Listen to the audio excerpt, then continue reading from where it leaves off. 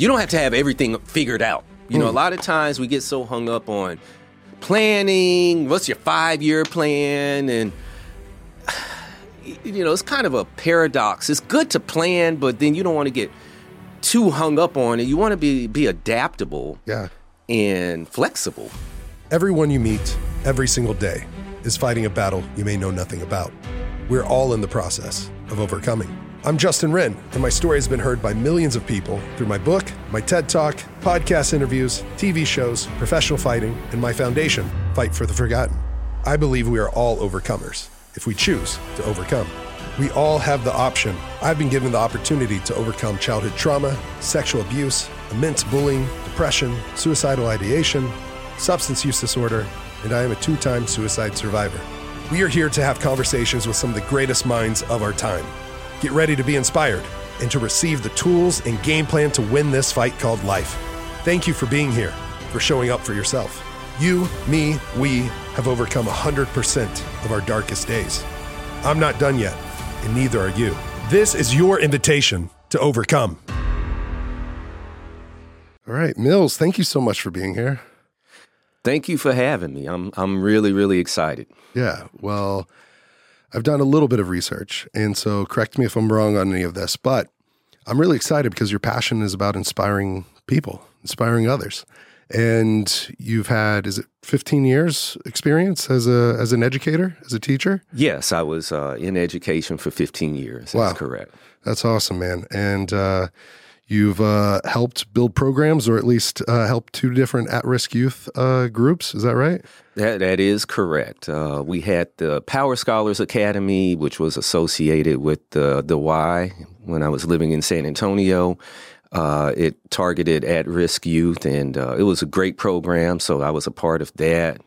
And so, yeah, I mean, this is definitely something I have a passion for. Right. Mm-hmm. And you help maybe with Army veterans and mental health, or at least a program with that? Yeah, well, that was my job in the military. Okay. I served 5 years in the Army as a mental health specialist. Well, and thank you. Yeah, you're welcome. And it's essentially being a counselor. And so that really, you know, that's where I discovered that I prefer helping people as opposed to, you know, because I had some opportunities to work in retail and business and that sort of thing. And that just didn't really resonate with me. But when I was able to sit down and, you know, listen to people and hopefully give them some insight to put them on the right path, that's where I'm like, okay, this is more of what I want to do. Yeah. Well, I guess that leads into you discovering your purpose, and now you inspire others to find theirs. Yes, sir. Yeah. Yes, sir. What was the difference in those moments? Like, what did you feel? Was it something just like a deep feeling in your heart, or was it like, I don't know, was it something definable that you felt that was different in those instances that led you to your purpose? I think, you know, being a mental health specialist, it just was something that it just felt more natural to me. It felt more intuitive to be, because I feel like I'm a, you know, naturally observant person, and I feel like I listen well. And so it just aligned more with my personality characteristics, and it just felt comfortable. Yeah. It was your calling, or you were born for this. Yeah. Yeah. Wow. And then maybe your oldest daughter, am I correct on that she was born with autism? And so you're a parent of someone with special needs, and with that comes a lot of challenges that everyday people, or that don't have that experience, like, you just might not know. There's like behind the scenes type things that happen. Oh yeah, definitely. And you know, so that's all part of how I got to where I'm at today. Yeah. And well, that's what I'm excited to hear about, is your story. Really diving into that. And I just want to give a little bit of background to the listeners on who you are, what you've done, and I'd love to hear how that began. And you're from, if people can't pick up on the accent a little bit, but that's from the south of Louisiana, right? yes. Yeah, I got family down there, grew up going to New Orleans and Baton Rouge every Thanksgiving, every Christmas, and so I picked up on it right away. And what part of Louisiana was it? I'm from Ville Platte, Louisiana, which is about 40 miles outside of Lafayette. You know, a lot of times people are familiar with Lafayette, but if you're not familiar with Lafayette, Lafayette is 50 miles west down I-10 of Baton Rouge. Right. And 2 hours west of New Orleans. Yeah. Mm-hmm. Well, for you to be a mental health specialist, does that mean, because this show is called Overcome, and basically we're always in the process of overcoming some of life's biggest or smallest or just some challenge in life. And we like to say that you've overcome 100% of your darkest days. Like if you got breath in your lungs, a beating heart in your chest, like we have overcome 100% of our darkest days. And there'll be more, but like now we get to shine our light and our love, share our love with the world. And so I'm excited you're here. Thank you again for being here. And I'd love to get into some of your stories. So take it away. Okay. Well, I grew up, I can't say I grew up in Ville Platte. I was born in Ville Platte, Louisiana. My parents, my dad he was in the military, so I had the opportunity to travel a lot. And honestly, I would say the first 10, 11 years of my life were great. I mean, I had a great childhood, had the chance to travel around the country, travel overseas, live overseas. Wow. I was the only child. And Me as well. Yeah. And well, I'm sure people are like, oh, you had it made, as an only child. But, there's a trade-off. There is. That, Because, you sometimes you feel lonely. Yeah, Sometimes you feel lonely. And, especially with me, once, I'm not going to jump to that right now. So sure. I'll talk a little bit more about that in a second. But yeah, so the first 10 years, 11 years, it was great. Money was not an issue in my family. My parents weren't rich, but, they were okay, because again, my dad had a career. My mom was a teacher. And so, they managed money well and, we could go shopping, do whatever. Well, life kicked in. My parents started having some problems and they got divorced. And so me and my mom moved back to Ville Platte, Louisiana. And that was a real culture shock for me. Of course, I was like, man, what the hell is going on, when my parents decided to split, because I really didn't see it coming, and then it was just like all this drama and everything. And so, I just had to, adapt and, you're just like, okay, we're moving. And so again, I moved from being on military post all the time where everything was just real structured and nice looking and everything to Ville Platte, which is, if you look it up, it's the second poorest town in the country. Wow. Yeah. And so it was just a big difference, and I just had to adjust, and it was just me and my mom. And so I'll touch back on being the only child. Right. Like, yeah, I didn't have to fight for food in the house or anything like that. My mom focused on me, but that also meant that I didn't have siblings to, help out with the chores and stuff. Right. So it's like, hey, grass needs to get cut, car needs to be washed. Go do it. Right. So people out there, I'm telling you, us only kids, we're not spoiled because we don't have other people to pass off things. Yeah, I get it. Yeah. Mm-hmm. Wow. Yeah, and so then what's that like going from maybe to your either self-confidence or maybe more than self-confidence, it'd be like security as a child, having, both your parents there and not needing or wanting for anything, like your needs are met. Mm-hmm. To then moving to the second poorest town in America and to feel the weight of that. Almost maybe you felt some sense, being a male, you might have felt a sense of responsibility to be the man of the household at an early age. Maybe not, but I'm just wondering if you can describe what were you feeling at that young age, like security-wise or just what were the struggles you had in your mind?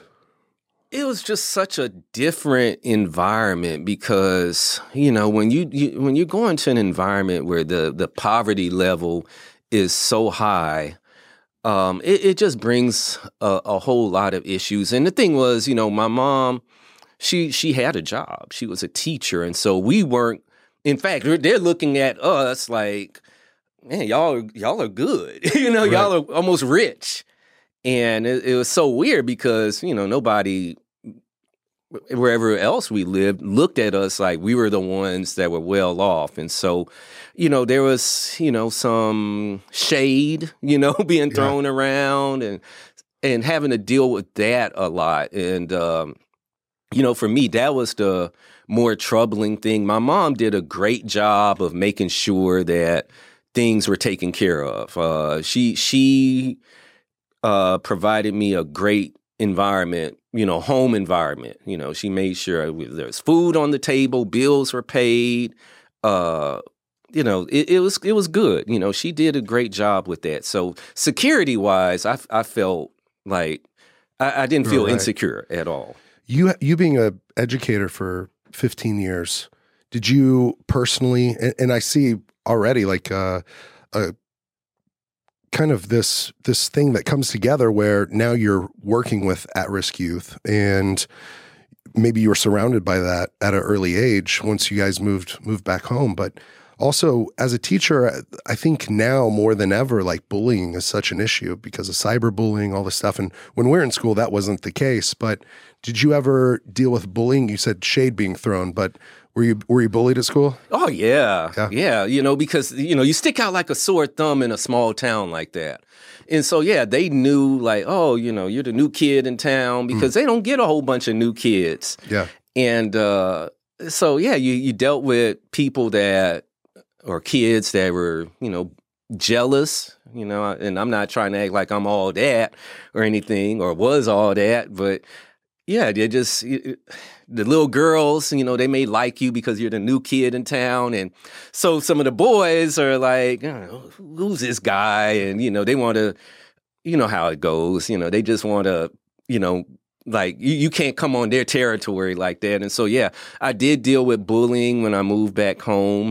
And my mom was very protective of me about that. And so she squashed it, honestly. And so yeah, that was one challenge I had moving back home was dealing with that.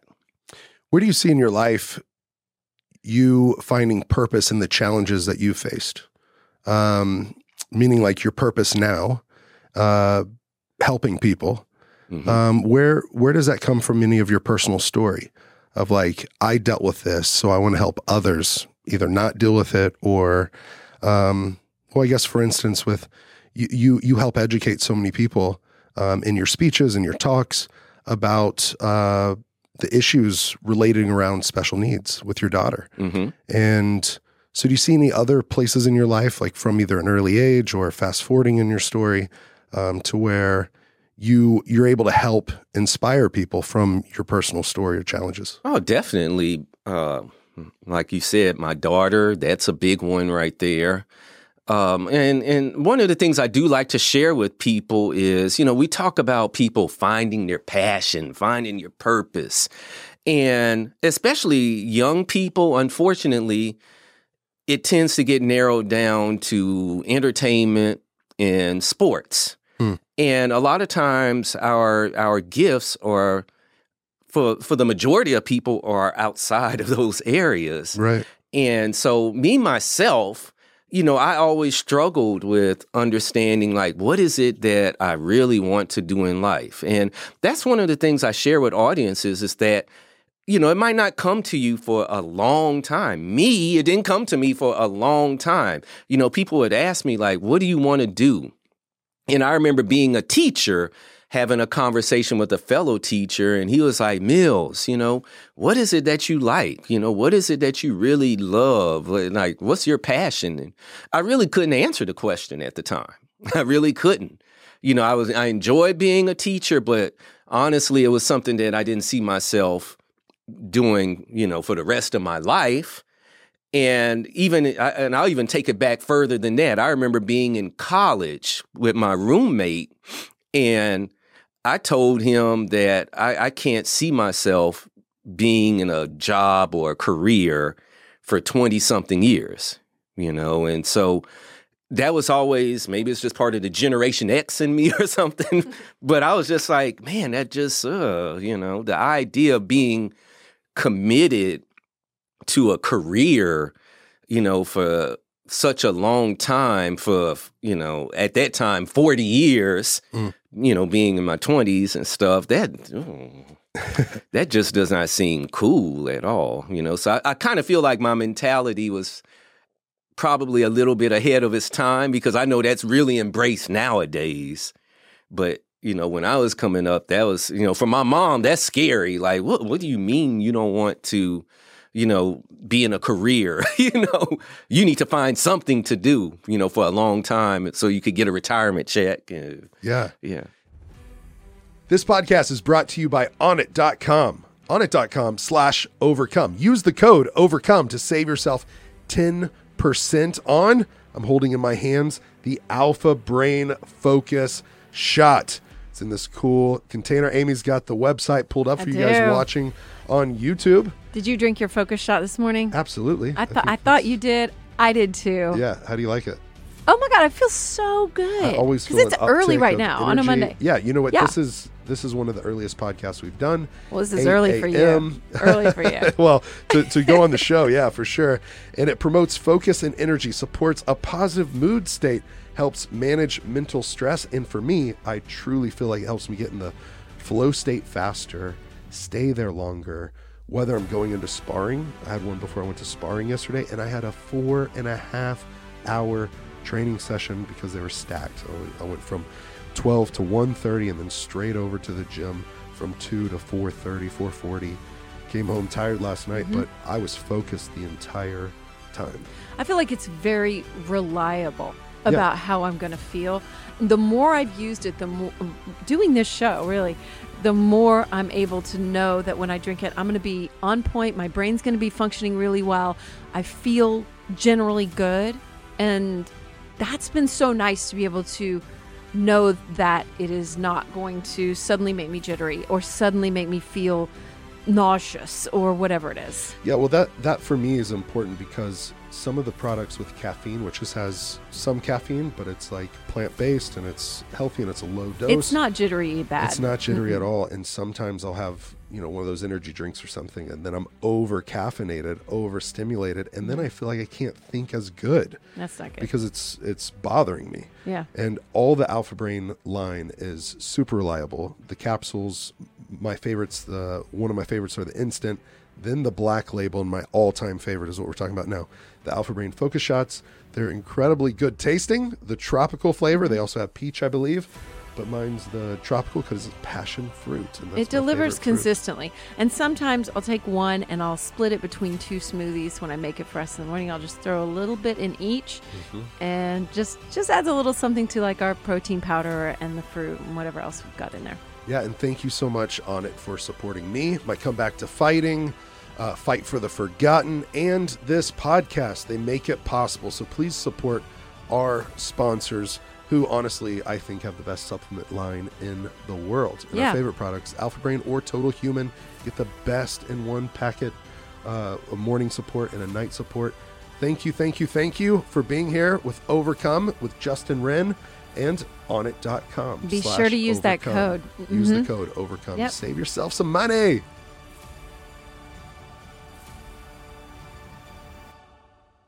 How old were you whenever you kind of felt like things start to click, like, oh, I can do this, and like speaking? I mean, that just happened recently. I've been a speaker. What's your age again? I forgot. Sorry about that. Yeah, what is it? I want to. I'm 49. 49. Oh, okay, because I was listening to you, and I just what you were just saying resonates with me so hard. Because I'm 50 and Gen X too, and I felt the same way, and I think that's so beneficial to tell people that you may not know right now. And that's okay, because it'll make sense later. And so we're just later bloomers. Yeah, it's exactly. okay. So, yeah. I'll be honest, probably over the...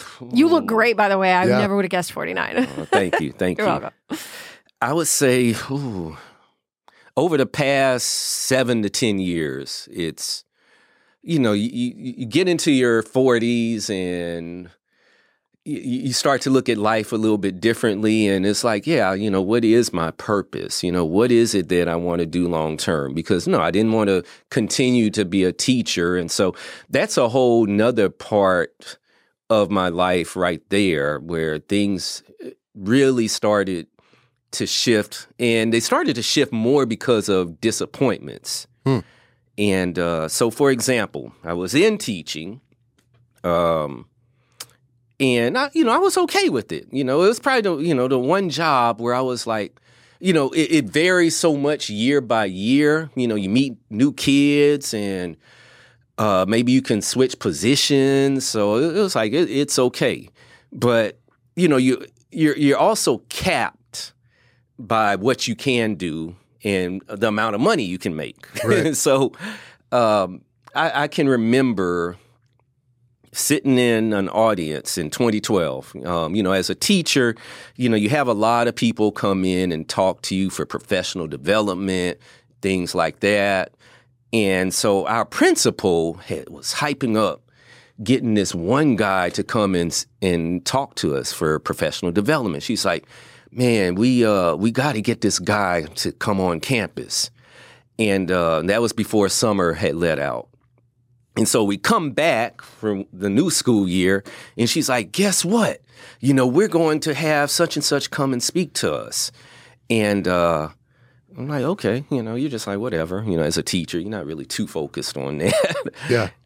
Because, again, that's all, professional development, that's something that's just a part of the beast, Right. And so, I should say nature of the beast. And so, yeah, the guy comes on campus, and I guess he had gotten a deal to speak to all the middle schools in the district, to all the teachers that taught middle school. He's going to visit each campus.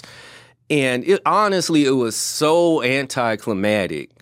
And it's funny because one of the teachers sitting next to me, she was like, Mills, they paid that man all that money to come and talk to us. They could have got one of us to go up there. And I was like, I definitely agreed with her. I'm like, heck yeah, I could have went up there and talked.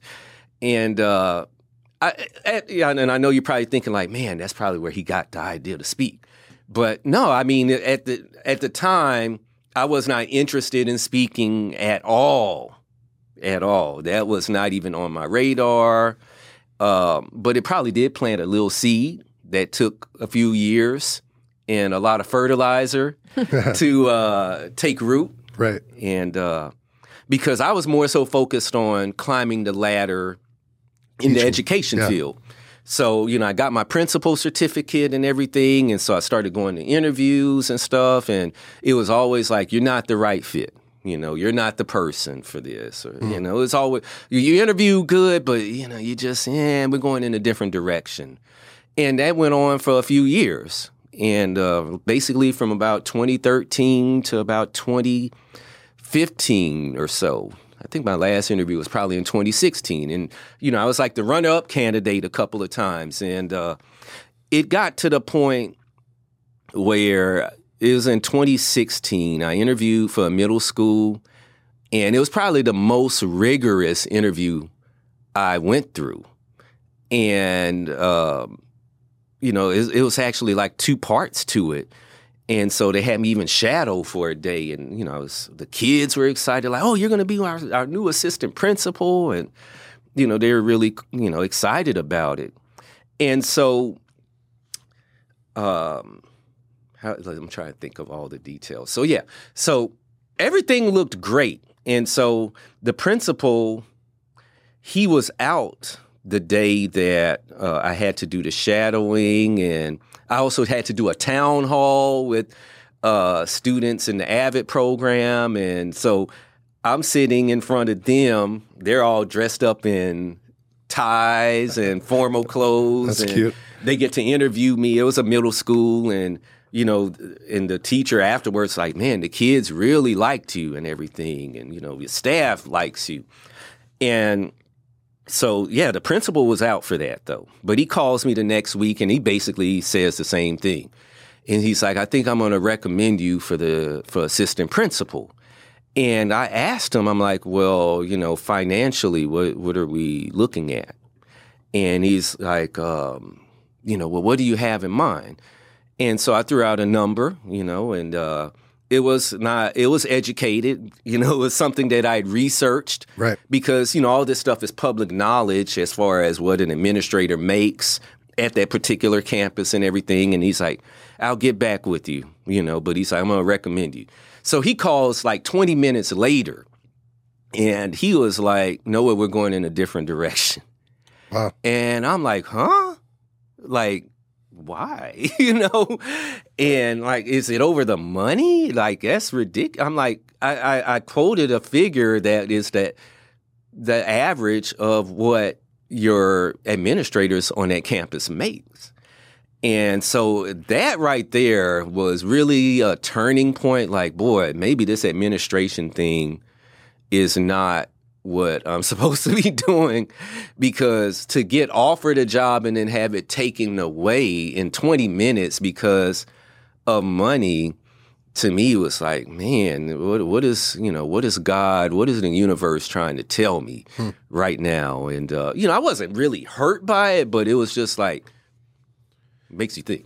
Makes you think, and you said you've learned a lot from disappointments. Yeah, and that was, so that's got to be a disappointment where you've gone through all the training, all the effort. You have all the credentials, the experience, and then to be denied not just once or twice, but over a period of 2 or 3 years.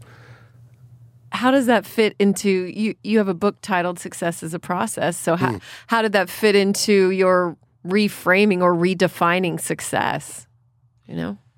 Well, because I know there are some people that be like, well, you shouldn't give up, or you shouldn't, you should have kept pressing on, which I did, but I didn't put as much energy into it. But it basically, I wanted to find success, and I continued to believe in myself, even though it felt like other people weren't believing in me because they weren't giving me the opportunity to work, Right. to get promoted.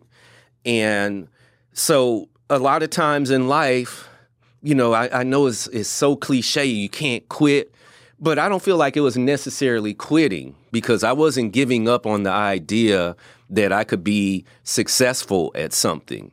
It was more a change in direction. Yeah, it's a pivot. Pivot. It's pivoting and changing and growing. Mm-hmm. It doesn't. I agree with you. I think coming from a background of a competitor, I was a wrestler and a professional fighter. Mm-hmm.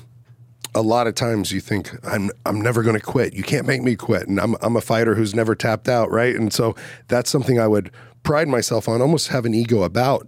But I think that I've had to, like what Amy said, reframe, and like what you're saying, redefine. And being able to say, like, this wasn't quitting, this is a pivot. Just like in fighting, you got to find the right angle, change the game plan up a little bit, take the information that's coming in, and then adjust and change so that you can grow and become the person that you want to be, or find the right fit. Like you said, the universe was trying to tell you something. Yeah, and the thing was like some of the messages I got, in my mind from God and the universe was, you need to take more control of your destiny. And so, yeah, that's when I started thinking about, entrepreneurship and like, what could I do, And at first it's just like, I want to make a little extra money. And yeah, I eventually want to leave teaching, but how is that going to happen? And that's a whole nother message. Like, you don't have to have everything figured out. A lot of times we get so hung up on planning. What's your 5-year plan? And, it's kind of a paradox. It's good to plan, but then you don't want to get too hung up on it. You want to be adaptable. Yeah. And flexible. Right. And so. Well, I think some people get stuck so much on planning that they never get started. Exactly. Yeah. That's another thing I love to talk about. You got to take action, because action is your biggest teacher. So. Yeah, That's good. Yeah, when you say that again. I was like, let me write that down. Action is your biggest teacher. Yeah, because you're going to learn more from that than sitting there reading a book and stuff, because you'll figure it out. Yeah. Like, you'll learn what works and what doesn't work. Yeah. And so if it doesn't work, then you're like, okay, well, next time I'm going to try this and see how that goes. And I already know what doesn't work. And so yeah, all those disappointments. So I started dabbling in doing some stuff online, like some arbitrage stuff. I went to a seminar. That's what I'm saying. I really started to change because I wasn't even too much into motivational stuff, honestly. Personal development, right? Yeah, I wasn't too, I liked it, but I wasn't deep into it. But about 2015 or so, I was like, I wanted to see a difference in my life. And, you start to see that life is short. And, I had a lot of people that came and gone in my life. And it's like, man, you got to do what you got to do. And so I went to this Get Motivated seminar. And, of course, all they're doing is upselling things, upselling trainings and stuff. But they were talking about arbitrage and so, Amazon and stuff like that. So I started doing some dabbling in that. I started, like, buying stuff for cheap on eBay, maybe. What's arbitrage? Yeah. I don't know what that is. Well, it's basically just selling online. And so. Is that like what Gary Vee does? He does a lot of, like, he'll buy something and then resell it on eBay or whatever. Yeah, that's basically it. So, for example, my ex-wife at the time, she had, my wife at the time, but now she's my ex-wife. She had bought some supplements from someone. And they're just sitting in the house. And I'm like, well, I'm going to just try selling it on eBay. And people were buying it. I'm like, oh, wow, okay. And then so I started looking at it a little bit more, just other things that we weren't using around the house, and it was selling. And so I'm like, okay, what's the next step in this? Well, I started looking more into things like, could I wholesale, buy stuff wholesale? So, and that's basically arbitrage. Okay. And so, I bought like T-shirts and stuff. Like people on eBay are selling like bags of T-shirts, for $50. And so I'm like, well, heck, if there's like 30 T-shirts in there or whatever, 20 T-shirts, then I'll buy it for $50 and sell it, all together for $200, maybe $10 a T-shirt or something like that. And so I got into that, and then I was like, well, what's something that I can buy that's cool and sell at a, good price? And I thought, bow ties, And so I was looking on eBay. You can buy stuff from China. And so I buy bow ties, for 50 cents a piece from China and then sell them for $10 or so on Amazon. And so great idea in theory. However, there's a lot of competition on Amazon. And so you're not really making a lot of money, to sustain you. And so, that was one thing I kind of dabbled in. And then I was also looking at the motivational personal development stuff, getting more into it. It was really vibing with me. And I thought about that. I'm like, hey, maybe I don't have a problem being in front of people speaking, and some people get really confused with that because I'm naturally an introvert. But I have never had problems getting in front of people speaking. And I'm like, I'm the reverse of that. That's interesting. I'm an extrovert, but I get really nervous whenever I get in front of a group and speak. But I do speaking as well. And every time I do it, and I feel like the benefit of it for me, and hopefully for what I get to share for others and get the feedback and stuff. And then that helps the next time, not as nervous. But it's really interesting. So you got your start in speaking, and but being introverted, you went up there and you just crushed it. That's awesome. Yeah, and I think it just has to do with growing up and everything, because I was in the church a lot growing up. And so, they'll be like, hey, we need a volunteer or something, or voluntold. And so voluntold, I've never heard of that. Yeah. That's cute.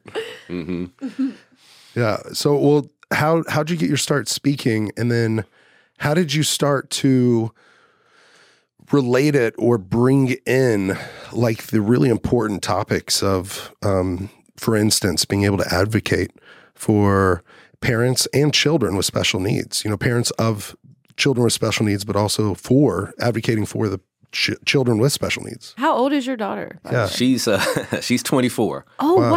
Yeah. Okay. She's going to be 25 in November. It's funny because I just posted a picture yesterday on my Facebook, and I got old kids now. One 13, one 24, and somebody was like, "Wow, India's 24," and I'm like, "Her name's India." Yeah. Oh, that's great. India. That's a great name. Mm-hmm. And then, how early on was she diagnosed? Because, I mean, I know that sometimes people aren't diagnosed until they're in their teens or maybe even in their 20s. But other times it's more moderate to severe to where they're diagnosed early on, like, a couple years old. Yeah. Well, she was diagnosed, let's see, I was in the Army. It was 2000, so in the year 2000. So she was about 2.5. When she was around the age of 2, we noticed some regression in some of her, development. And so once I was stationed at Fort Leonard Wood, Missouri, and we were taking her to the pediatrician and everything, and we're like, she's not talking, and she's wanting to stay up all night and everything, and so I don't know. I can remember, Y2K passed and everything. The world didn't shut down or anything. Little did we know the world would shut down 20 years later. But I was working on the psych ward. I was a mental health specialist. And we would take turns using the computer because we didn't have internet at home and stuff like that.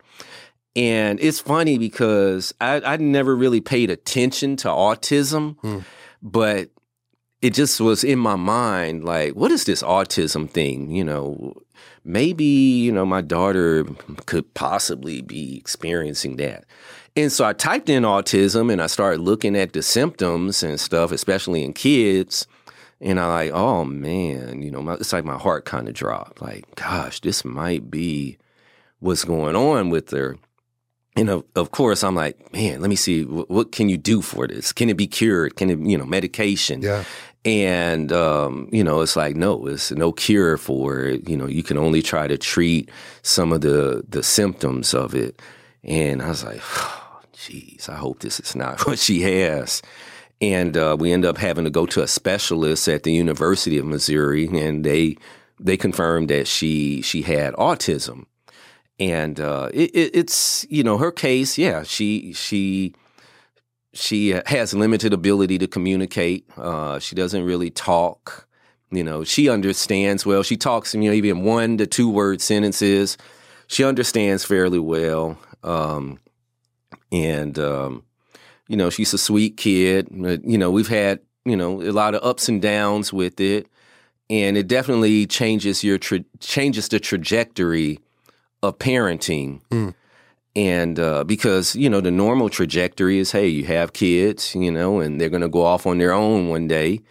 And when you have a kid with a severe disability, they might not be able to live totally independent. And so that's always a concern. And then it just takes more, everything, parenting is already challenging, right? For just a kid that has, the normal development. But then when you have a kid with a disability, you're going to more appointments, you're going to more stuff at school, you're concerned about little things like even just going to the gym, there are times where, it's like, gosh, I would go to the gym at this time, but, her mom's not home. And so we got to wait till mom gets home. Then I can go to the gym because there's nobody here, I can't leave my kid by themselves. And, so it's little things like that, people like I think you were saying earlier that they overlook or don't realize. Yeah. You don't really realize it until you experience it. And then it's all new and you're learning, and until you find someone that maybe has gone through it themselves, or you are blazing, your ex-wife and India, this is your lived experience. And so you're blazing a new trail and you're learning as you go and you're seeing the doctors and all this other stuff. But there's not really a great playbook out there, that's been developed, and you're not taught it how to go through this. So you're making your own path. You guys are like pioneers with this, with India. And So anyways, I'm grateful for you and how you use your platform and are so willing and open to share. And I'm just grateful. I've had some people that are really near and dear to my heart. I just saw a young man named Raiden, who just turned 15 or is about to turn 15 in October in Oklahoma. And he's a young man that was really heavily bullied. He was born with autism, born deaf in his right ear, and has childhood diabetes. And he was beat up at the school urinal, and everyone just filmed it and posted on social media. The next day, he was beat up at the school bus stop and was given a concussion. And I was with him the next day. And so we've been mentoring him now for over 2 years. And we have a bullying and suicide prevention program in schools, and really grateful for that. But I mean, I literally love Raiden. And he is one of the most compassionate, big-hearted kids. But also there's challenges that come with it. Whenever we first met, he didn't like to be hugged, right? Mm-hmm. And I'm a big hugger. I hugged you right whenever I saw you. And so over the last 2 years, he's gotten into jiu-jitsu. And so he's constantly being hugged, almost like a struggle snuggle is what we call it in jiu-jitsu. And so now when I see him, he's able to give me big hugs and things like that. And so anyways, I'm grateful, and I'm also thankful that you can be a parent who has stepped up for India, but also able to step up for other parents or people that just don't understand.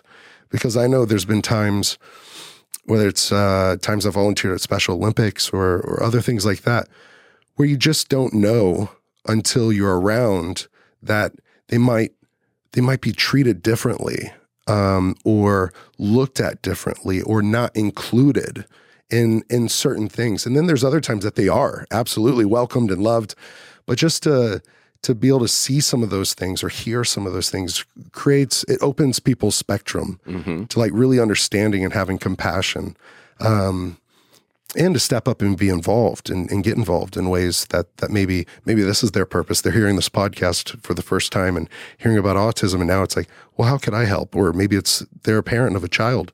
Maybe they're going to go to Google, hear your story, and be like, oh, wow, maybe my child has this, and we can start helping now. Did you have something? Oh, I was just going to kind of echo one thing that you said too. As a parent, I have 2 daughters, and I just have so much respect for what that's like, because I haven't experienced it, but man, it's a road for sure. And I don't want to label it a certain type of road, because it's just your road, right? Mm-hmm. But I just wondered, what are some of the top lessons that you have learned from having your daughter? Well, you definitely learn a lesson in patience, and also understanding what you can do within your own abilities, defining success. So, for example, success for my daughter India is going to look different than success for my youngest daughter, because they have varying abilities. But, India, she, you have to celebrate her wins. Yeah. Her wins are going to look different than what it looks like for, a kid, like I said, like my daughter, her sister, who's developing, normally. And so how would you define success? Maybe for you personally, and then what's a moment of like celebrating India's success? Well, even like just this past weekend, I had my kids this past weekend, and, I was just looking at India, and, she just the way she was interacting with us and her demeanor, and, just the fact that, because like I said, she's just like you were mentioning the young man, that he didn't like to be, hugged and stuff. Well, India's never had that problem, but, she's had problems with, tantrums and that sort of thing. And, she's just really growing a lot lately, just in the way of, just being more flexible about things, and just being, I don't know, it's hard to put into words, but it was it was just really cool, this weekend just to see how, she's growing. And that's great. She's like a woman growing into a woman in her own unique way. Yeah. It's just some things that really were different, like I can just see over the past few months where she's just going in a different direction and it's just growth for her. And so I was just really happy with her and for her and everything. I see the smile on your face, and that's really great to see as a proud Papa Bear. Yeah. And I think there's something in that though, where, I think so many times comparison is like the thief of joy. Mm-hmm. And I know that a lot of people will, maybe me or me too, where you get caught like comparing maybe your second quarter to someone else's like fourth quarter, or your chapter 3 to someone else's chapter 30. And growth doesn't look the same. We're all unique individuals. And so being able to celebrate whether it's your own or someone else's growth, whatever that growth is, whatever speed it is, whatever that looks like, and being able to celebrate the simple things too for yourself and for others, because it might not be, I'm thinking about with Raiden, the young man I know, some things might seem simple in comparison to maybe another child's development, but for him, like that simple thing was a big thing. For instance, going around and being in an environment that has a lot of loud noises and a lot of things going on, it was overwhelming. But I remember we went to Main Event, and there was, bowling and laser tag and video games and all this stuff, everything crashing. And maybe a couple of years ago, that would have been a whole lot. And there was a moment where it was kind of a lot, but he was able to work through it.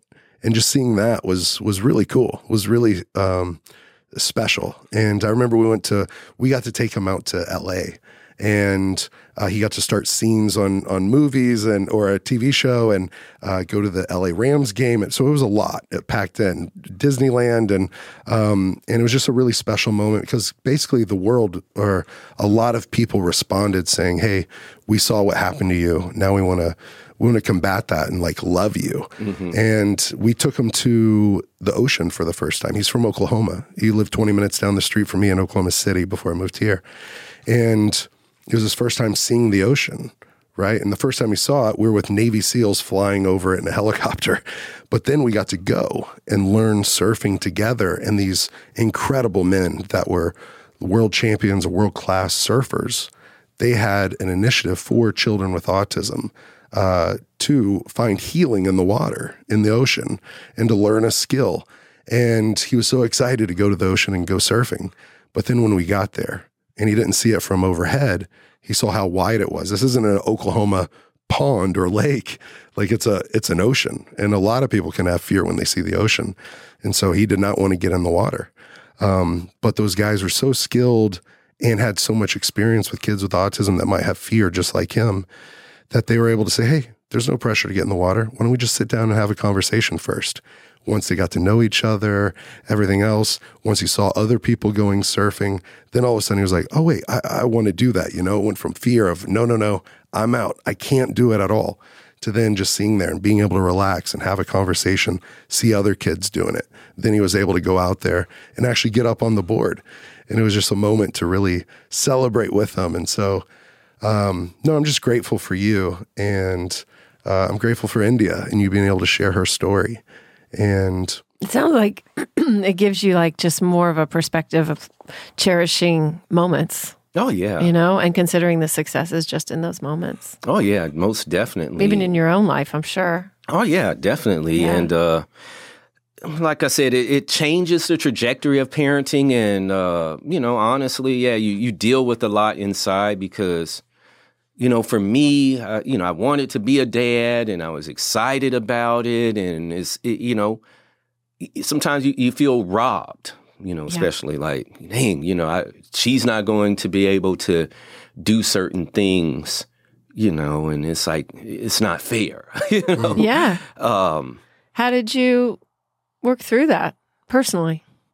Well, I loved her. I love Sure. her, and I'm like, I'll be the best dad I can be under these circumstances. I'll, give her the best experiences I can, considering the circumstances. I can just imagine a lot of people would carry a resentment, and you seem to not have that. Yeah, I mean, because what is that going to do? That's not going to change the situation, and you got to. For me, it's like you got to deal with. Okay, what are we going to do? What's the here and now of this? And so it's just like doing the best I can with it. Taking her to the park and letting her run around and trying to make childhood as normal as possible, considering the circumstances, knowing that the path is going to be different than what it would be for most parents. And so, yeah, I mean, there was a little bit of resentment inside, but, again, it was just like, I'm going to love her. I'm going to be the best dad I can be. And, we'll try to do things, as much as we can. And that was just the attitude, I had about it. Fightfortheforgotten.org. You can go check out Fight for the Forgotten, the foundation that I started. It is my passion project. It is something that I love so much because of the people we get to help. We get to help the Pygmy tribe who adopted me in help themselves. We say opportunity is greater than charity. Charity can be great, but opportunity is just always better. That's why we've drilled something like 80 water wells already, providing over 30,000 people clean water. We've started sustainable farms, bought back over 3,000 acres of land for the people who originally owned it, put it in their name. We built 32 homes, and now we're about to start a health center, a school, and a marketplace. They're going to have a maternity ward, a pediatrics unit, and a dental suite. You can join the Fight for the Forgotten Fight Club at fightfortheforgotten.org. We would love, love, love to invite you on this journey to join this fight arm in arm with us. Our fight club, it's a monthly giving club. You can give $5 or more a month, and that empowers us to empower people.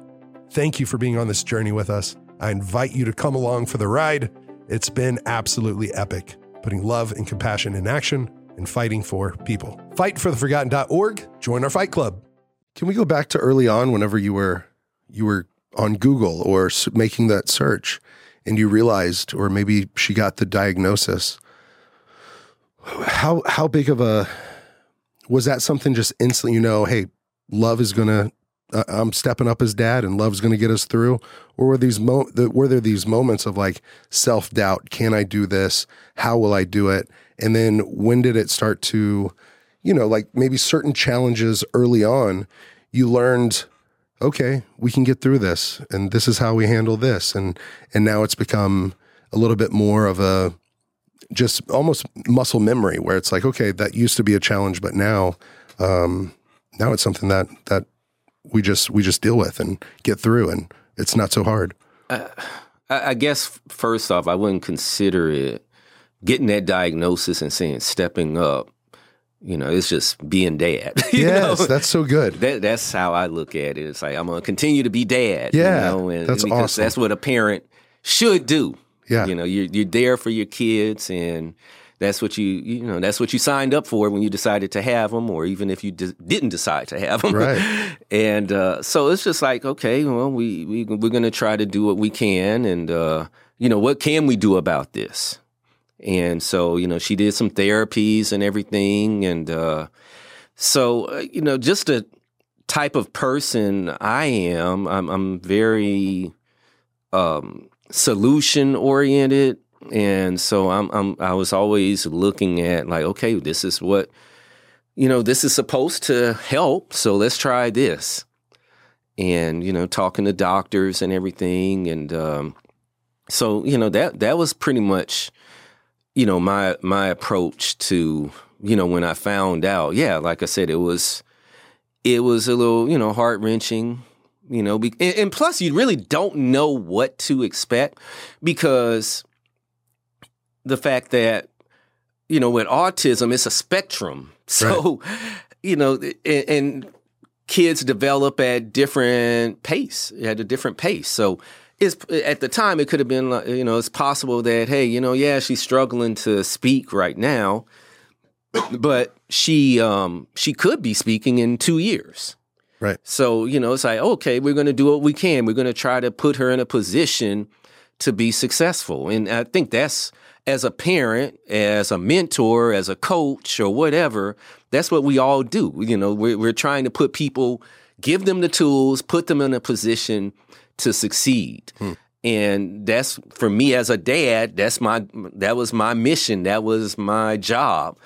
And so, we're going to, if they want therapy, if they feel like putting her in ABA therapy was going to help her, then we'll do it. And that's what we did. And so, whatever resources we could access, we tried to take advantage of. Yeah. It sounds like there's like an overarching theme in your life and in your work about acceptance.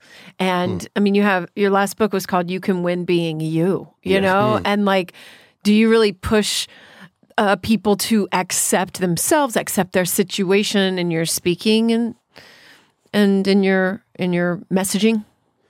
Yeah, definitely. Accept it, but do something about it. You are who you are. We're going to have situations that, we feel are unfair. Nobody said that life is fair. We've all heard that. And, you have to do something about it, but you can achieve things in life, but you have to put in the work. Because, I'm going to kind of take it in a different direction. You may have a disability, you may be, you may have your gender, you may have your race, and those things, let's just be real. People are discriminated based on those things. Yeah. And so, however, there's people that are very successful with, being a certain race, being a certain gender, having a certain orientation. And, that's something that I really share with people. It's like, it's more about what personal characteristics do you have inside of you that will help you move down the path that you feel is your purpose and your dream. And so, I think it's great you do that, because there's people that are successful that are that have one or all of those things, right? And I think being able to take inspiration from those people. I'm really excited about a guest that we're going to have on later this month, and his name's Zion Clark, and he's awesome. He is a really he was a champion wrestler, but he was born and lost, or he didn't have both his legs, and he can do these box jumps like crazy, and he's super successful. There's a Netflix documentary on him, and he's just one of the most inspiring human beings. And him and our first guest of the show ever, Nick Santonastasso, he was born with one arm, one finger, and no legs. And they both say it in kind of similar ways, but the biggest disability is a poor mindset, is a bad mindset, right? Yeah. And so, what does that mean to you, the title of that book? Why were you inspired to write? What's the name one more time? You Can Win Being You. You Can Win Being You.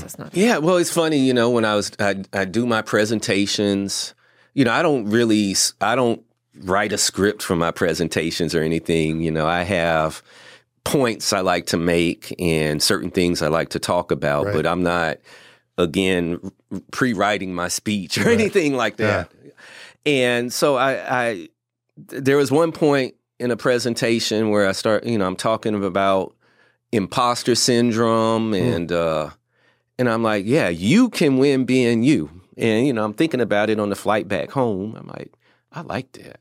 Yeah. I like that I said that.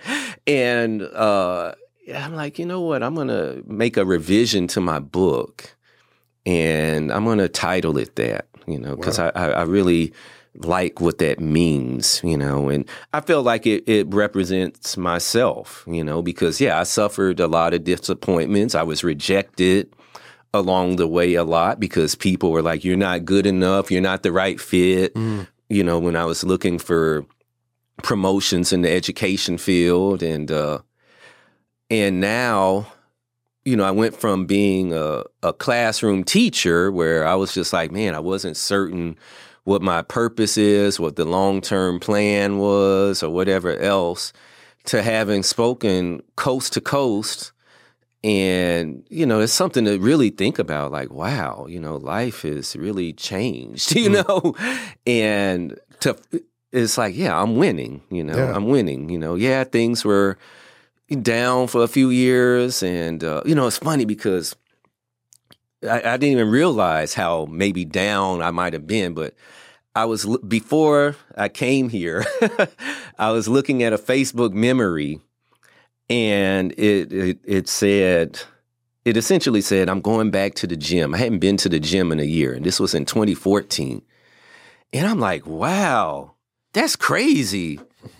I hadn't been to the gym in a whole year, at that time, and I couldn't even fathom that, but it just goes to show where my life was at that time, because, I've always tried to incorporate staying in shape and that sort of thing in my life. And to say I was out of the gym for a whole year, like what was going on with me? I mean, I know it was going on at the time, but to say like, man, I wasn't even doing that. And it just goes to show, like how, the ups and downs of life, and how with that being said, I still continue to believe that there is something greater out there, even though I might have been at it was a period of life that I was struggling with. I still believe that, that I had purpose, might not have known exactly what my purpose was, but I felt like I wanted success, and I was going to find a way somehow to achieve it.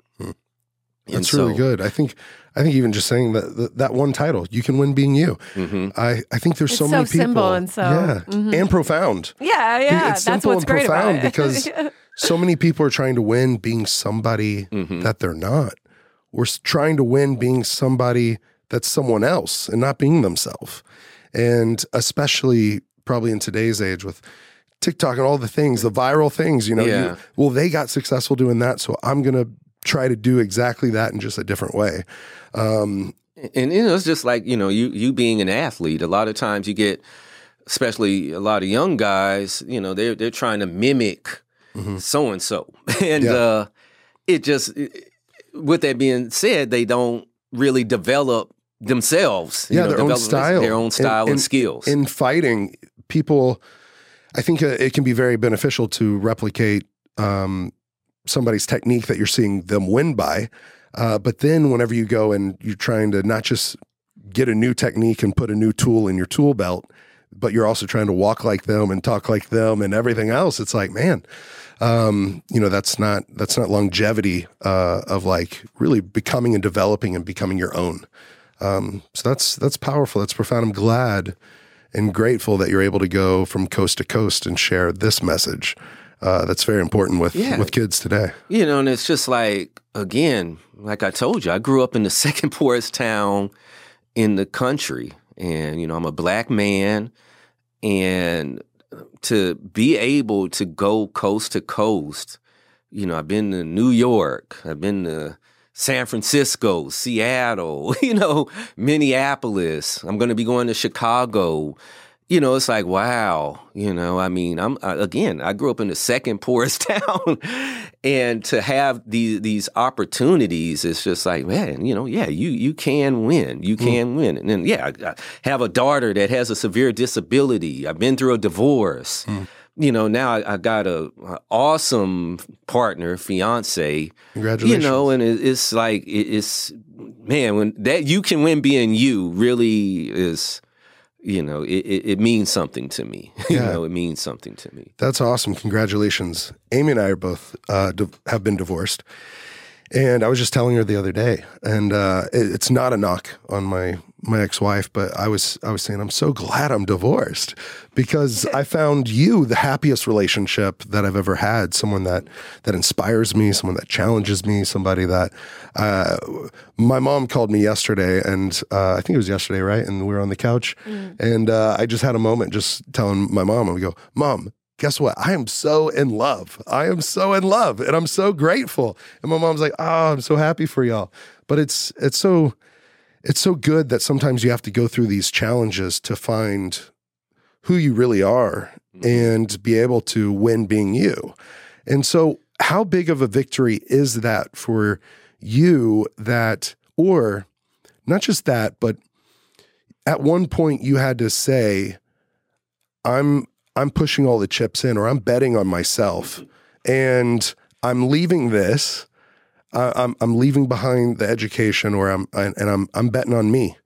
And you started doing it, and you started getting outside your comfort zone or pursuing that, right? Where you're like, I mean, because you could stay comfortable in education and just gone through another 10 years of applying, and maybe on the 10th or 12th year, you get, or the 5th year, right? You get that principal position, and you'd be an administrator now. But instead, you change the trajectory of your life by taking a leap of faith. Yeah, and there's a lot of people that do that, you know, that, because, people would tell me like, yeah, I applied to 50 jobs, or I went on 50 interviews, and I'm like, man, that's BS. To me, I'm like, I don't want that job that bad, it's not that rewarding, or I don't know, I think a little bit higher of myself than to say I need to go to 50 interviews or 100 interviews. And so, I had to bet on myself. I got into the speaking in 2017, and, I was speaking a lot on special education at the time because, I did some research, and they're like, you want to present yourself in a unique way as an expert. And I'm like, okay, I've been a special ed teacher. Plus, I got a daughter that's special needs. And so that's a pretty unique view that I can share with people. And plus, I want to clear up some misconceptions about special education and disabilities and that sort of thing. And so, I was speaking at places, using that experience.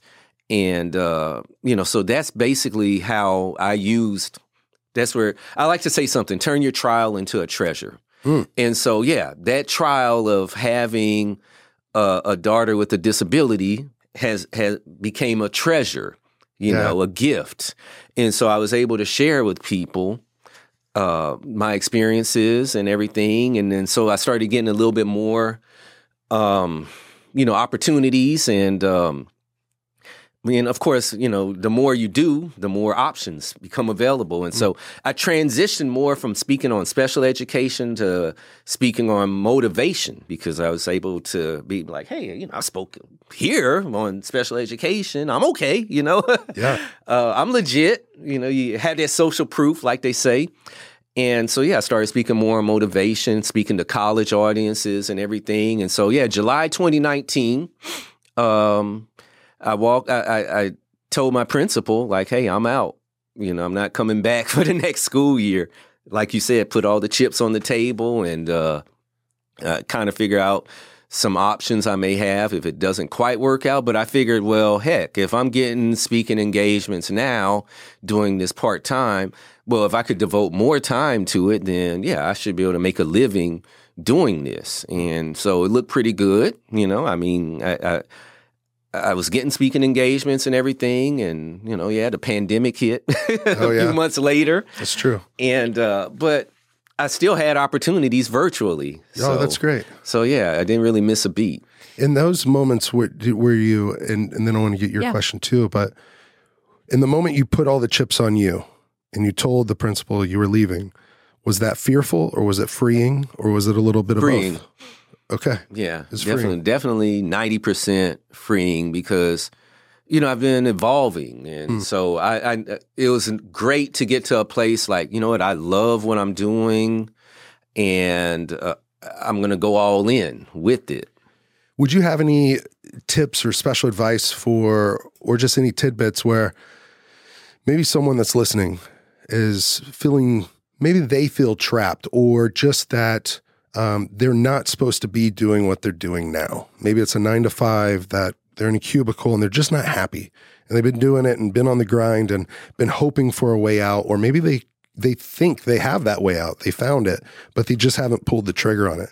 They haven't put all the chips in on them. What kind of advice could you give them or just share from your own experience? Well, from my own experience, boy, it's kind of tough because, I know the type of person I am in my thought process. And, for somebody like that, their thoughts are probably, the biggest thing people worry about is, hey, can I take care of myself? Can I take care of my kids? And for me, I have a daughter that had severe autism. And so that's something, that's a life lesson right there. Yeah. That, you don't have control over everything. Because on the flip side, someone listening to that might have different thoughts than you. Mm-hmm. They might be even more concerned. I have a daughter with autism. I can't bet on myself. I have to stay in this to take care of her. And so for you to have, you saying the life lesson is, no, I'm not in control of everything. I need to do this. That is that difference in thought process. Yeah. I mean, for me, my experience is life is short, my dad had an aneurysm in 95, I believe. But, he's alive. But, that changed his life. Yeah. Honestly. My mom, let me go in a chronological order. I had, of course, you have family members that pass away. And the biggest one that really hit me hard was in 2007, because I'm an only child. But my cousin, Travis, he passed away unexpectedly. And, he is married, had 3 kids. Wow. Good dude. He was like my brother. And, I always pictured us growing old and talking about, you remember growing up? And like, wow, that was just so shocking to me. That was like really, really, really just hit hard. And so that happened. Then 2 years later, my mom had a stroke. And she's been bedridden ever since then, paralyzed. And so, and then, of course, I've seen other relatives, they passed away because they got older or health reasons or whatever. And so all those things, on top of my daughter, it's just like you start to really see like, boy, life, boy, you got to enjoy it when you can and take advantage of certain things. And that's where I was at on July 21st, 2019. That's where I grown to, was like, and even before that, with the getting into speaking and getting into entrepreneurship, it's like, you know what, man, I want to be able to travel. I want to go coast to coast and see these places that I haven't been to before. And it's just all of that. And so that's what I would encourage anyone that's listening, that is maybe hesitant. Hey, understand that, maybe chances are you're probably very blessed right now to be able to have your the ability to do certain things. And, you have to, the window of opportunity doesn't stay open forever. And so, and then we've seen that with the pandemic and everything. People that we expected to be here for a long time are not here. And so, you definitely have to take advantage of those opportunities. And, I have something I like to talk about. I like to use a lot of acronyms and things in my talks. And one of the things I've come up with is that success is in 3D. Okay. And so success boils down to discipline. Got to do the right things consistently. That's what discipline means to me. You have to make the right decisions, choices. Can't make bad choices and expect good things to happen. And then lastly, and I think that's where I was really at, you got to be desperate. You got to want whatever you want really, really, really bad, you know? And so for me, I wanted success really bad. I wanted to be able to determine my own destiny. And so, you have to really, really want it to where you're going to be like, you know what, I'm going to do whatever it takes, within reason to make this work. Yeah. I really like that. There's a quote in recovery, because I've been through treatment twice and battled with addiction from some surgeries and from upbringing things and a bunch of different things. But in the big book of Alcoholics Anonymous, they talk about how you must have the desperation of a drowning man. And there's a speaker, I think, named Eric Thomas, right? He's like, he's talking about you got to want to succeed as much as you want to breathe. But I think it does go down to desperation, because I think most people, and this is an extreme, right? But people dealing with addiction, they never go to treatment on a winning streak. It's loss after loss after loss that got you into that place normally. I mean, there might be some people that are proactive and decide to go, but whenever you're really desperate, that's whenever you're willing to make the biggest life changes, to discipline and to make the right decisions. And because you're in that desperate place I've got to change my life or it's not going to be what I want. So I think it's awesome that you are able to use it from maybe at a higher bottom than maybe like an addict and things, but you saw this stuff going on around your life and you wanted to provide a different life for yourself and for your daughter and everyone else that you love. And it's really, really good. Amy, did you have a question? He answered it really. I was going to ask him maybe a little bit more about the discipline part of it, because I know I had listened to you speak about the 3D, and I just wondered what the discipline really has looked like for you. Well, for me, again, discipline equates to consistency. So, I feel like when you want something bad enough, like what you were just saying, you're going to start to understand, like, okay, well, in order to get it, this is what I have to do. And, whether it be improving our health, improving our financial situation, there's, you have to be disciplined. You have to do the right things consistently. So for me, as somebody that was looking to get into speaking, I have to reach out to people consistently, and follow up with them. And, I have to do things the right way, make the right choices, and bottom line, just being desperate. Like, hey, I want it bad. I really want it bad. I want to do this. And so that drives the discipline and the decisions, the choices. Do you think that includes cutting out other options? Like not holding on to your day job, basically? Well, yeah, it's a calculated risk. And so, yeah, cutting out options because, again, like I mentioned earlier in the interview, I saw where being a teacher, being an educator, there's a cap to it. And to know that my ceiling is much higher, as a speaker, pretty much unlimited because, I'm the CEO of myself. And so, that definitely is how I feel about it. That's a lot of encouragement, man, for people to bet on themselves. And I heard a lot of people tell me that, like, man, you're betting on yourself. And it's, because I feel confident that I know, I feel like I have enough discipline, to do what I need to do. Yeah, it sounds like if you've been in Austin since what, February? You might have heard this terminology. The lingo was, or the slang. I just realized it's kind of Austin talk or Austinese, but breaking out of the matrix. Talking about breaking out of the matrix and getting out of that. Just programming that you kind of have from growing up. You grow up, you get a job, you get the retirement and the 401k and all that stuff.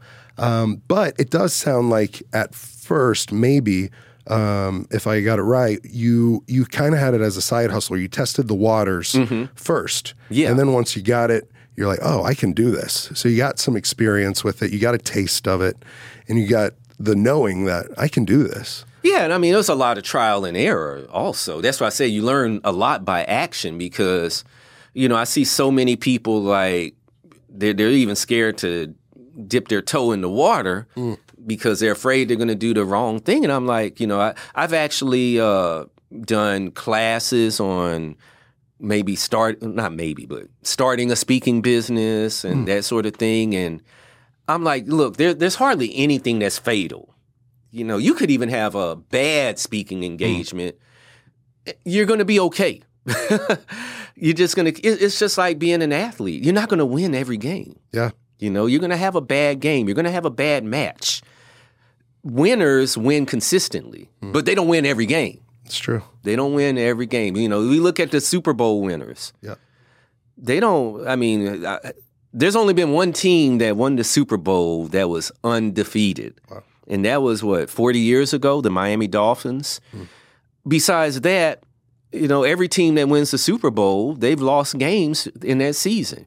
Every team that wins the World Series, they've lost games. Yeah, and the NBA, right? They're not winning every game. They're winning 60, 70% of them to get to the finals. Exactly. And so, that's how it is in life. If you do the right things consistently, you should be successful. Right.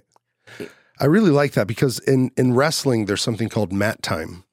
But jiu-jitsu is a very similar sport. It's takedowns to a submission, but you're just bringing something up and from my perspective where wrestling is all about mat time. Get as much experience as you can, go to as many tournaments as you can, get as many matches because that's like the laboratory. That's where you're experimenting and that's where you learn and that's where you grow and you learn what works and what doesn't. And in jiu-jitsu, it's there, but for some reason, because it's not a sport that's maybe like a high school sport or a school sport, and then like you go to the NCAA or go to professional athlete for, it's different where people won't test themselves. They'll do it in the gym a lot, but there's people that are so fearful to ever get in a tournament and ever get to compete. So it's more just theory more than like they've actually developed it. So I've tried to encourage people from jiu-jitsu, get into as many competitions as you can. And yes, there's a lot of gyms that are like that. But from my own story, I lost every match except one by 1 point in my first year of wrestling.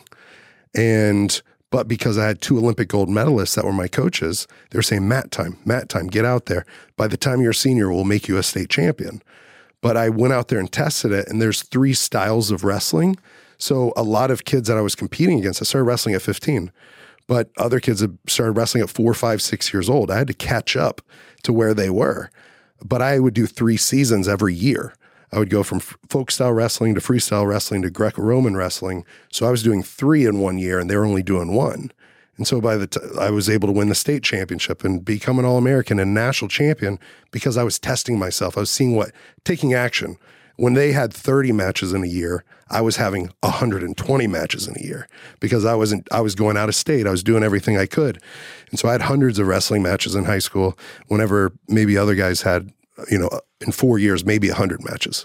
And so I think anyways, you're just bringing that to my attention of like, wow, yeah, you learn by doing. You learn by action. Be consistent. Show up. Yeah, and when you show up, like good things happen. Wow. Thank you for all this. Yeah. Yeah, you got me fired up there. Well, what's one of the life lessons that what's been one of the most important things you've learned in life that maybe you could share with someone listening now? That's just really important, that's really heartfelt of like, this is something I'm really grateful I learned because I would love to learn that from you. Wow. It's almost everything that I'm sharing with you, just the fact that, man, you have to believe in yourself. And I know that's so cliche. And people may be like, well, what if I don't have that confidence? I don't believe in myself because I've had this happen or I failed in this area. And so how do you build confidence? Well, you have to build confidence through small victories. The more you can accomplish, the more success you can experience, the more, then you'll start to feel more confident. And, one of the things I always suggest to people is, try to change yourself physically because you have total control over that. Yeah. Even if you can't afford a gym membership, chances are you can afford to go take a walk for 30 minutes a day or something like that. And you're going to eventually start to see changes in yourself. And that does more for your mind than anything. And I say that because when I first started when my life started to really change, I started to look at other things. And like I said, I was desperate. I was just desperate. I wanted to live a good life. And, I saw a lot of people I loved that were near and dear to me, struggle with health and, just unexpected things coming up that they just weren't there anymore. And so it was more so, my change, my evolution was more than just like my career or whatever. So, yeah, I was looking at like, man, my mom, my parents have experienced health issues. And so I started saying, you know what, I'm going to walk, this beginning of 2017 New Year's resolution. And I wasn't overweight or anything, but I was just like, I just want to get in, better shape. I had started, I'd been going to the gym, lifting and whatever, doing a little exercise. Started walking, and then I was like, okay, I'm going to start running. And then I was like, you know what, I'm going to continue to challenge myself. I'm going to sign up for a 5K. There you go. And ended up signing up for a 5K and did my first one, and I came out and third. And at this time, you're in your mid-40s? Yeah. That's great. Yeah, and so, came out third in my age group. Third? Yeah. Wow, look at you. First one. Yeah, first one. And is awesome. So it's like that kind of got me hooked. There you go. During that season, and started doing a lot of them after that. And, the confidence that I got from saying, you know what, man, I couldn't run more than a mile at first, to being able to do a 10K and run 6 miles. And of course, that's a process. I didn't do that right away. But those little victories did wonders for my confidence and my ability to be resilient in building my business as a speaker. Yeah.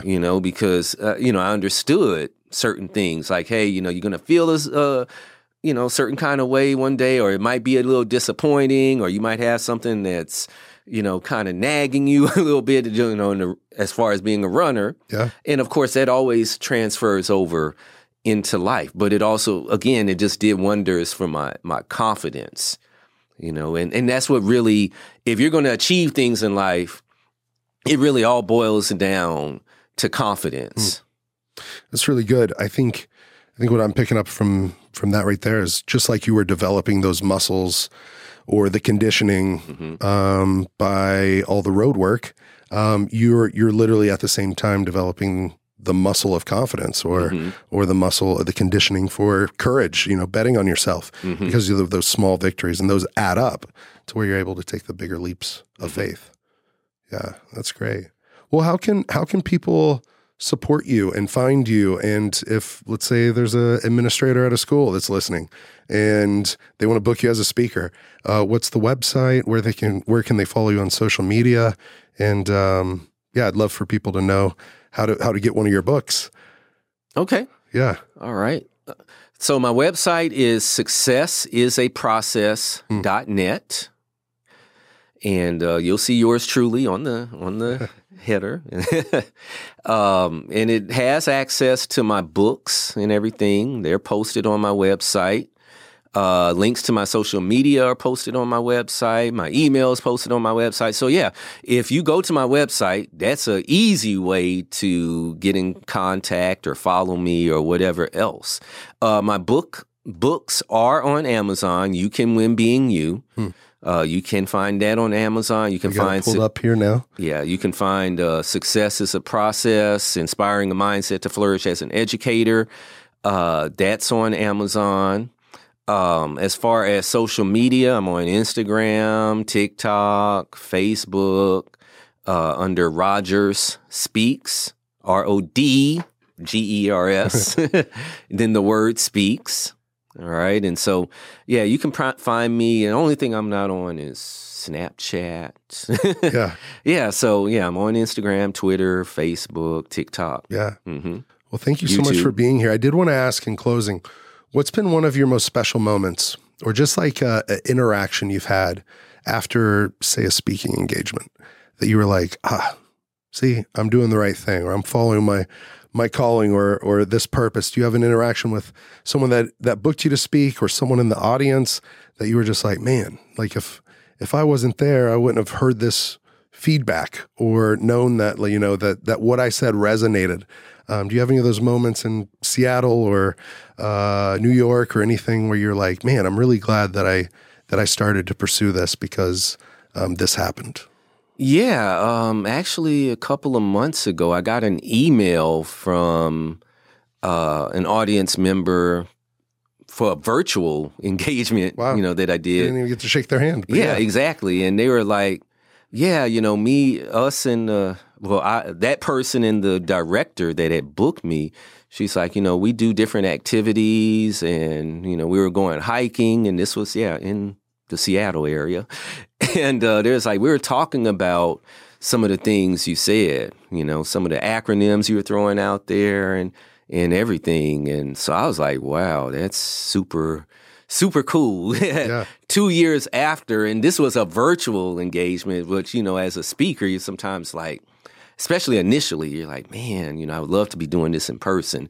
So for them to have those takeaways was like, you know, just really, really powerful. And then, you know, the other day I did a speaking engagement in San Antonio, not really a speaking engagement, but training, professional development for a nonprofit, and one of the attendees, you know, her husband is a coach of a, you know, really prominent team in San Antonio, football coach.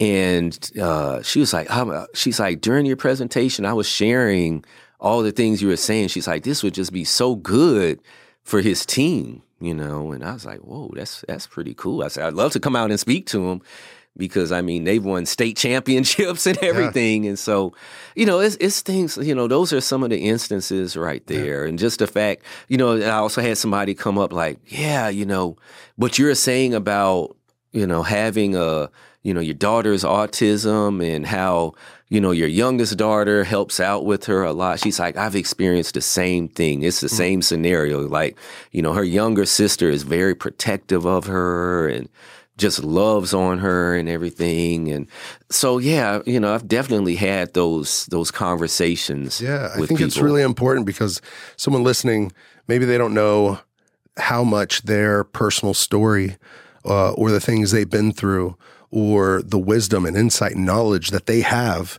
how it could really impact somebody else. And so I hope that any of the listeners hearing this will be encouraged by your story to like open up, to be vulnerable, to share your experience and your knowledge and your strength with somebody else, because people need that. We need each other. Yeah, and that's where I came up with turn your trial into your treasure, because, you know, we've all experienced challenges along the way, but a lot of times we can use that as a gift to somebody else, and it's a gift to us too. Yeah. So, wow, that's really good. Okay, maybe lastly, I said that a minute ago, but take care. I saw that on the website, and CARE. What does that stand for? CAR. Oh boy, you put me on the spot. Put me on the spot. Yeah, because it's something I recently created. Here so it is. I've got it here. Let's see, but I don't know what it is. It's like, it says leadership is about serving others. Maybe that'll prompt you. An approach to servant leadership titled "Take Care." Well, how would you describe servant leadership?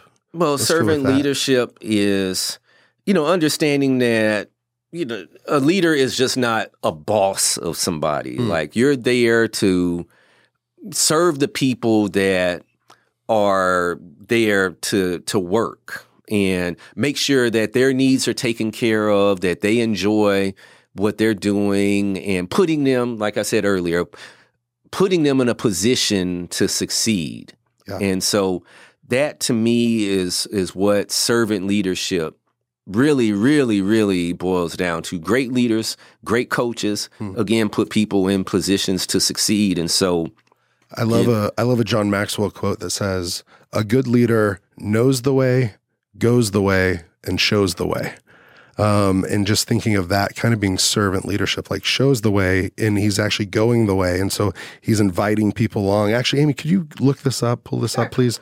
It's a leader, a boss versus leader. And there's a great picture of it. I'm wondering if you've seen it. I want you to see it, but it's boss versus leader and then image search, because I bet it will come up. It's not John Maxwell? Or No, it's not John Maxwell. Just boss versus leader images. And it's that second one, that yellow one. Okay. And if we could pull that up, Grant, I think it's a pretty cool imagery, because it shows a boss behind him, kind of on top, almost like, snapping a whip out there, and the leader's out in front. That's basically like pulling a lot of the weight and inviting people along with them to follow. I think that's the servant leader, right? Is the one that's like in the trenches with the people he's leading, instead of he or she are leading, instead of like up on a podium, telling them what to do. Yeah, getting your hands dirty along with them, because you're leading by example, and that tends to inspire. And so I'm trying to think of the acronym right now. Oh, that's okay. So, T is like being tactful, with your people. A is definitely taking accountability. Servant leaders do that. K is being knowledgeable. E is having a certain amount of enthusiasm, energy about what you're doing, because again, you lead from the front. Right. C is, of course, communication. A is good leaders take action. Yeah. They're not just about talking. R is being resourceful, being able to use what you have, putting people, again, in the right positions. And then E is being empathetic. Yeah. So that's really good. Yeah. You got it. Those are a lot to remember. Yeah. That's really awesome. And people can hear it and see it come to life, whether you book Mills online virtually or in person now. So check out the website. And Mills, thank you so much for being here. I'm really grateful for you. Oh, thank you for having me. I had a blast. Yeah. Thanks so much. Hey, don't forget to send your Overcome stories to overcomepodcast@gmail.com. And also rate, review, subscribe, and follow Overcome with Justin Wren.